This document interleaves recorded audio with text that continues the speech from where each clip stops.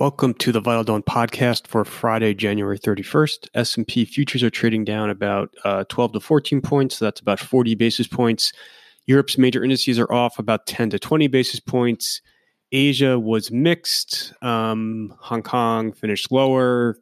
Korea finished lower. Japan was up small. Mainland China was closed again. Mainland China is due to open on Monday. So people are obviously fearing a wave of selling. If you call, when Taiwan opened yesterday for the first time after several days off, it fell pretty steeply. So people are definitely a little hesitant ahead of mainland China, which opens on Monday. So as far as news is concerned today, there really wasn't a ton in terms of shifting the overall macro narrative. There was a lot of economic data. I would say it's mixed. I would say it doesn't really necessarily change anyone's view of kind of the state of growth right now. So you had the China PMIs for January were fine, manufacturing in line, non-manufacturing a little bit better. You had industrial manufacturing out of Japan and South Korea a little better. The GDP numbers in Europe are on the soft side. So you had the overall first look at Eurozone GDP for Q4 was a little bit light, and you had some individual countries. Italy and France were light. Spain was a little better, but the misses were pretty small. So again, I don't think anyone's views on growth is shifting dramatically. And then plus, given the coronavirus fallout, I think a lot of people are kind of going to be very dismissive of data for the time being, just because there'll be a lot of caveats to it. So that is really the only major incremental macro news on the coronavirus front. Again, there's a million headlines on this, but a lot of them I think are being blown out of proportion, including the human-to-human transmission in the U.S. yesterday for the first time. All the transmissions of this virus are now occurring human-to-human, other than maybe the first couple of patients. So it's kind of a ridiculous headline to emphasize in bolded red, but nevertheless, obviously markets are very sensitive to it.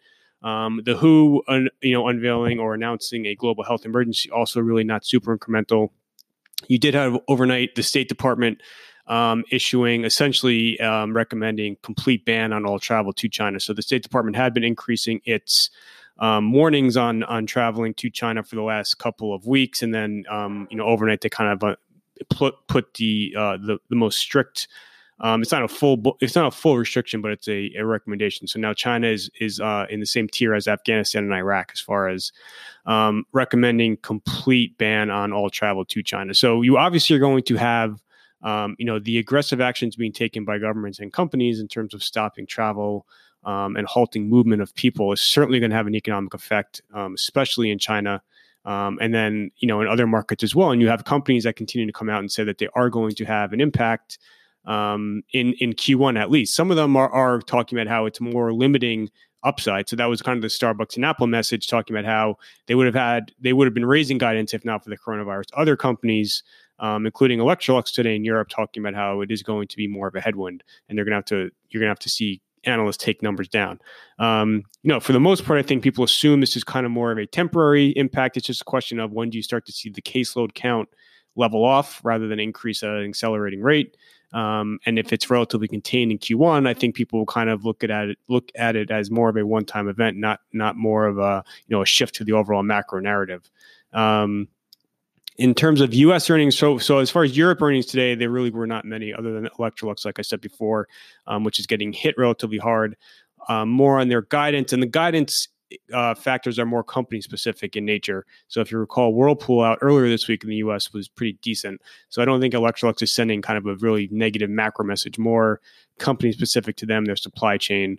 In the US last night, Amazon was a big highlight. Very strong report. I think people were a little nervous on Amazon, especially around Amazon Web Services, where there was concern that you were going to see a larger deceleration in growth. You only had a relatively minimal deceleration in growth, and you actually had AWS margins increase pretty strongly sequentially. So I think part of the reason why the stock is trading as well as it is because there was some hesitancy heading into this quarter. The guidance for March was okay. The operating income guidance was a little light if you kind of strip out a change in one of their depreciation assumptions, but obviously that's the big standout. Western Digital also very strong for semiconductors. You had a mix of negatives. You had Amgen, Electronic Arts, and Visa all underwhelmed. With Visa, Visa left their overall revenue and EPS guidance numbers unchanged, but they are increasing their client incentive guidance. which could be an earnings headwind. So that was the reason that stock was getting hit a little bit. For this morning, you have a few more earnings. So Caterpillar and Honeywell at 6:30, Exxon at 7:30, Chevron at 8:30. Those are going to be the big ones for today. And then, this is kind of the peak of the Q4 season. So the volume of reports is going to fall a lot going forward. You still have some big names next week, including Google on Monday. You have Disney and Ford Tuesday night, and you have Qualcomm Wednesday night. But you are much now past the peak of earnings. And I think now the focus shifts pretty quickly back to U.S. politics, where you have the Iowa caucus on Monday, and then the following night on Tuesday, you have Trump's State of the Union address. And just quickly on the Iowa caucus, I think, again, people are of two views on this whole subject. You have Bernie's poll momentum has certainly been surging, but it very much is a toss-up as far as who's going to win in Iowa and then by how much. The margin of victory is very important too.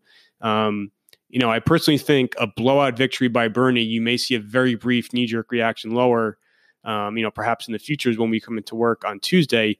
But I also think that it would be ultimately viewed as a positive if he were to become the nominee, just because it would increase the perceived odds of Trump winning in November.